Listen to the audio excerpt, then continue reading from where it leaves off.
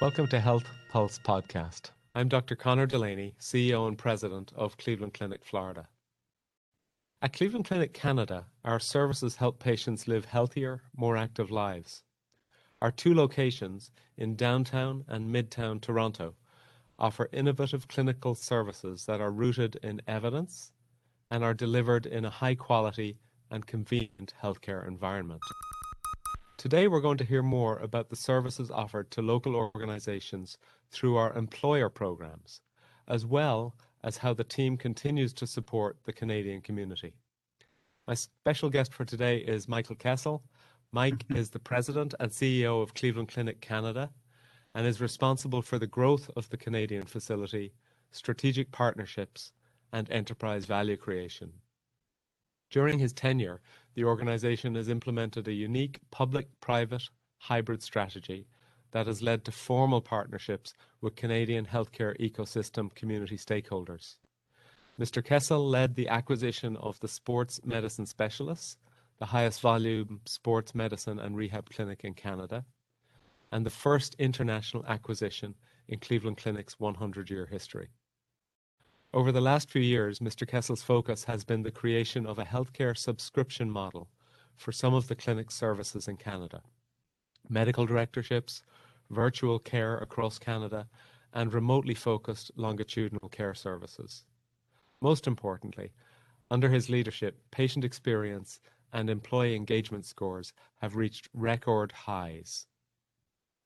In addition to his work at Cleveland Clinic Canada, Mr. Kessel is active in the Toronto community as a board member of the Heart and Stroke Foundation of Ontario and a committee member of the Conference Board of Canada. Thank you again for joining us today, Mike. Of course. Thanks for having me, Connor. Super to have you here. So, Mike, in 2006, Cleveland Clinic Canada opened, and it was a state-of-the-art 26,000 square foot outpatient clinic in the heart of, well, it's a big financial district in downtown Toronto. And since opening the doors, you've built a really phenomenal team who I know share your passion for practicing our unique model of care, a model that leverages clinical expertise and the excellence of the clinic and its culture in a way that complements healthcare in Canada and delivers an outstanding experience to all of our patients. Mike, maybe you could tell viewers and listeners a little more about Cleveland Clinic Canada and the services we offer. Of course, that's great. Thanks so much. And as you mentioned, we've been open 15 years here in Canada, and we were the first international location for Cleveland Clinic Foundation, which we're super proud of. We do have two outpatient facilities, as mentioned, downtown Toronto in the financial district and in Midtown. And we see about 100,000 visits annually here.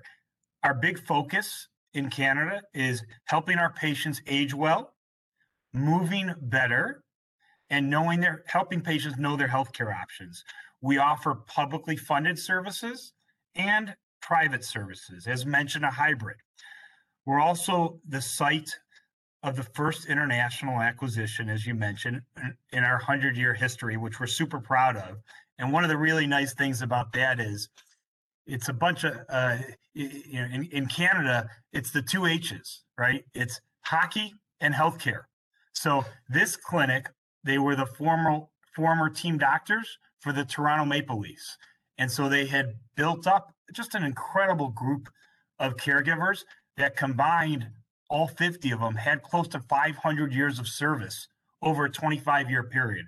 So it was a great acquisition, and it's worked out really, really well. And now we're one of the larger sports medicine rehab providers in the country. I'd say the big things that we do here, I would categorize in 8 areas.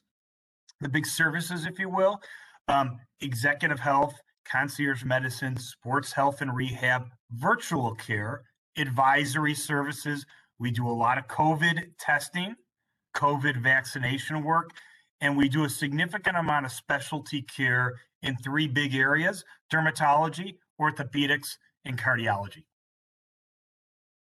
That's quite an array of services, Mike, and I think impressive as well as you highlighting the really significant experience of the team. And when you put all that together and you're looking after 100,000 patients a year, that's a lot of healthcare. So 60% currently of your business. Tell us more about the employer programs you're offering and how you change the model for private offerings through a more subscription-based program for some of our patients that we're serving. Yeah, thanks for touching on this. We're really proud of this. Where we like to look at other industries and basically grab from those other industries kind of the best of and see if it could work in healthcare. And this subscription model came from the software development industry and a little bit of the entertainment industry. So I was literally at a conference 3 years ago, and it was the CEO of Adobe. His name is Narayan. It's a tricky name to say at times. And he was being interviewed at a Harvard Business School event by a professor. And the professor asked him, he said, well, look, you know, help us understand how you've gotten to know your customers, our patients, essentially, and what changes have you made in the last number of years?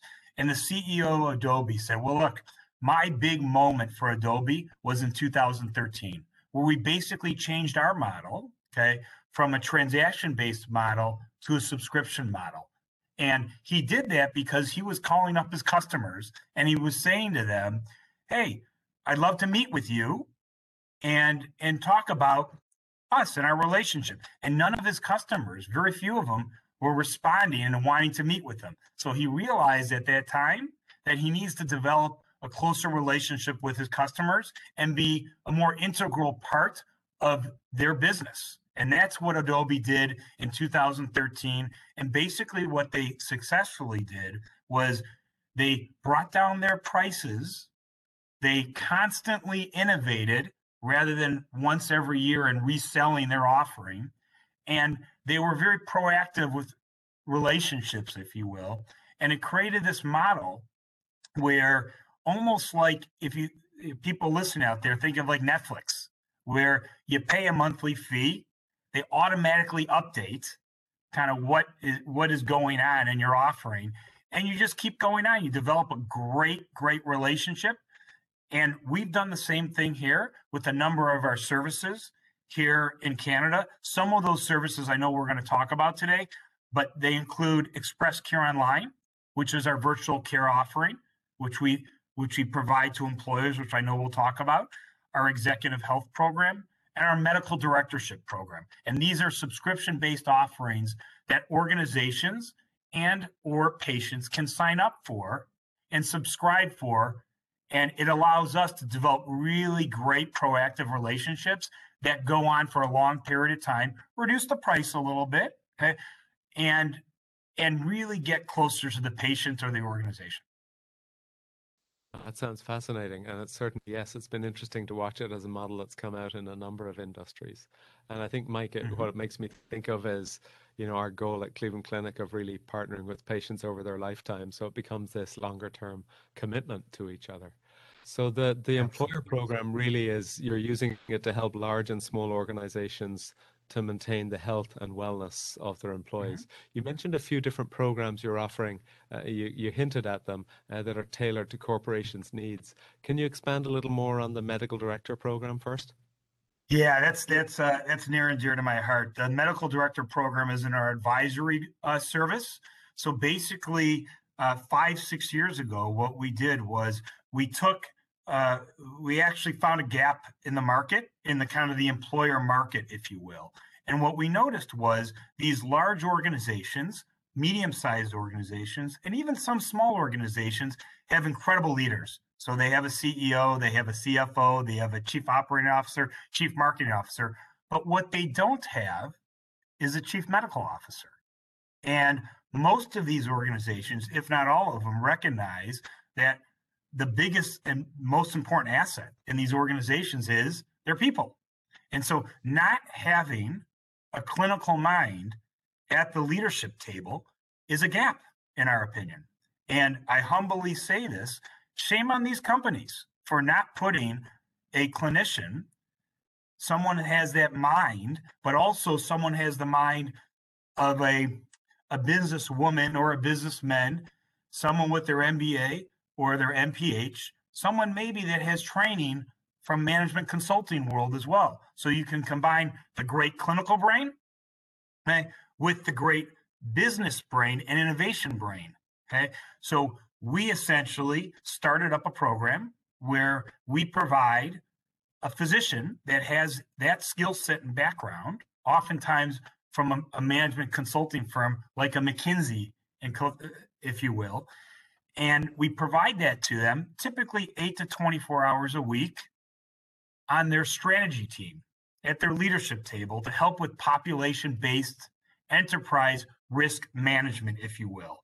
And that program has been extremely popular, and it's been extremely rewarding work for us because we're able to provide our evidence-based solutions to these organizations, and then it cascades to all of their employees. And I would say kind of the biggest areas, if you will, where we're consulting, as you can imagine right now, with COVID, it's pandemic planning and reopening, return to work. We do a lot around mental and behavioral health. We do a lot around crisis and organizational risk management. And I would say occupational risks, like including infectious exposure, toxicology.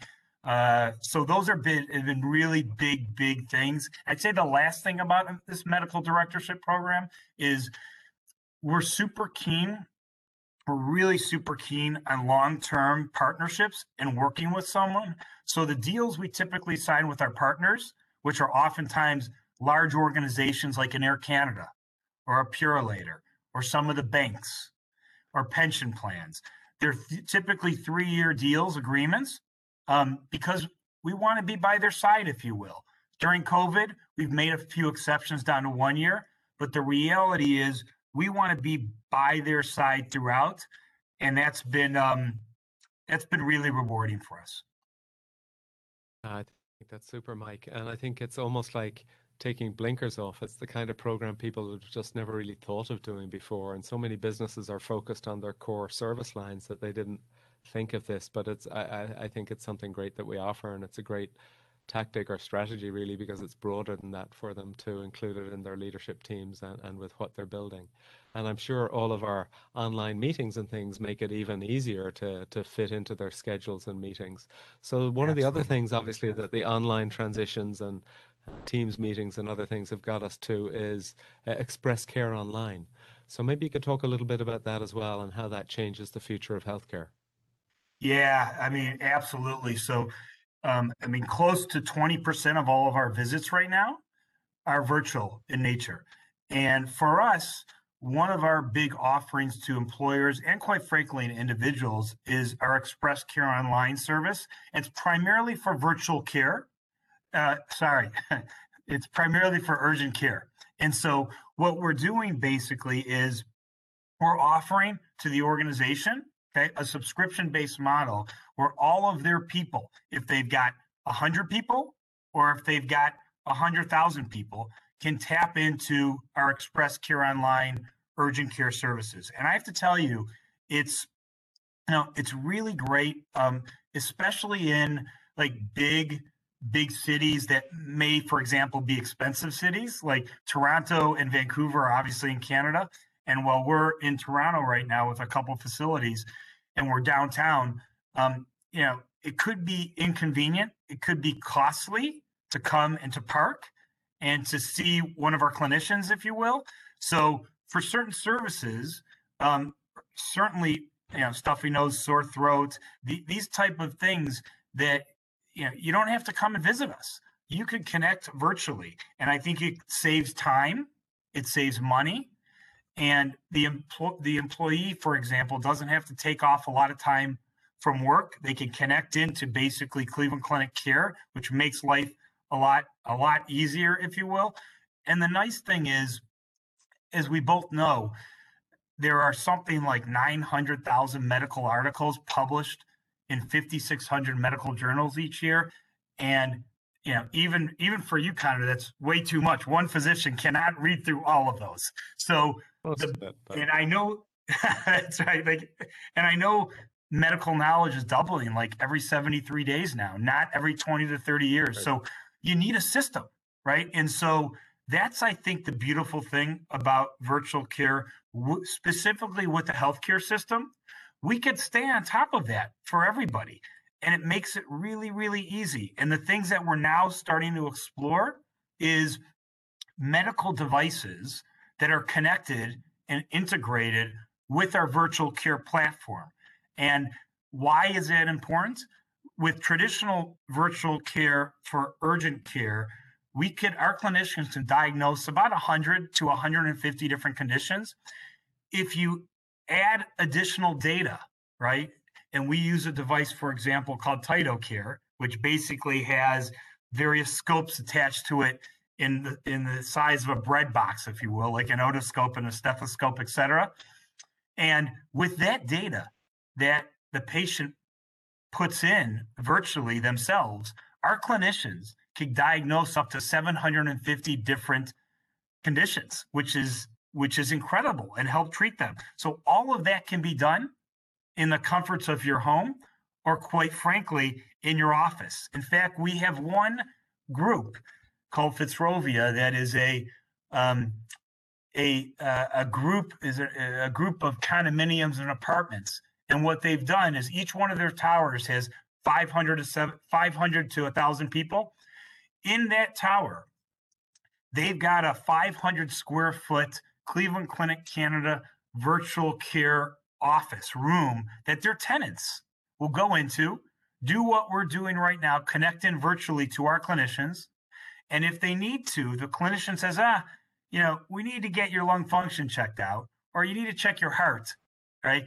The patient can do that and submit that virtually, and then we could diagnose, we could treat, we could order imaging, etc. So I think this is here to stay, virtual care, for a segment of the population, and it's made life much more convenient and also much more affordable, which is nice.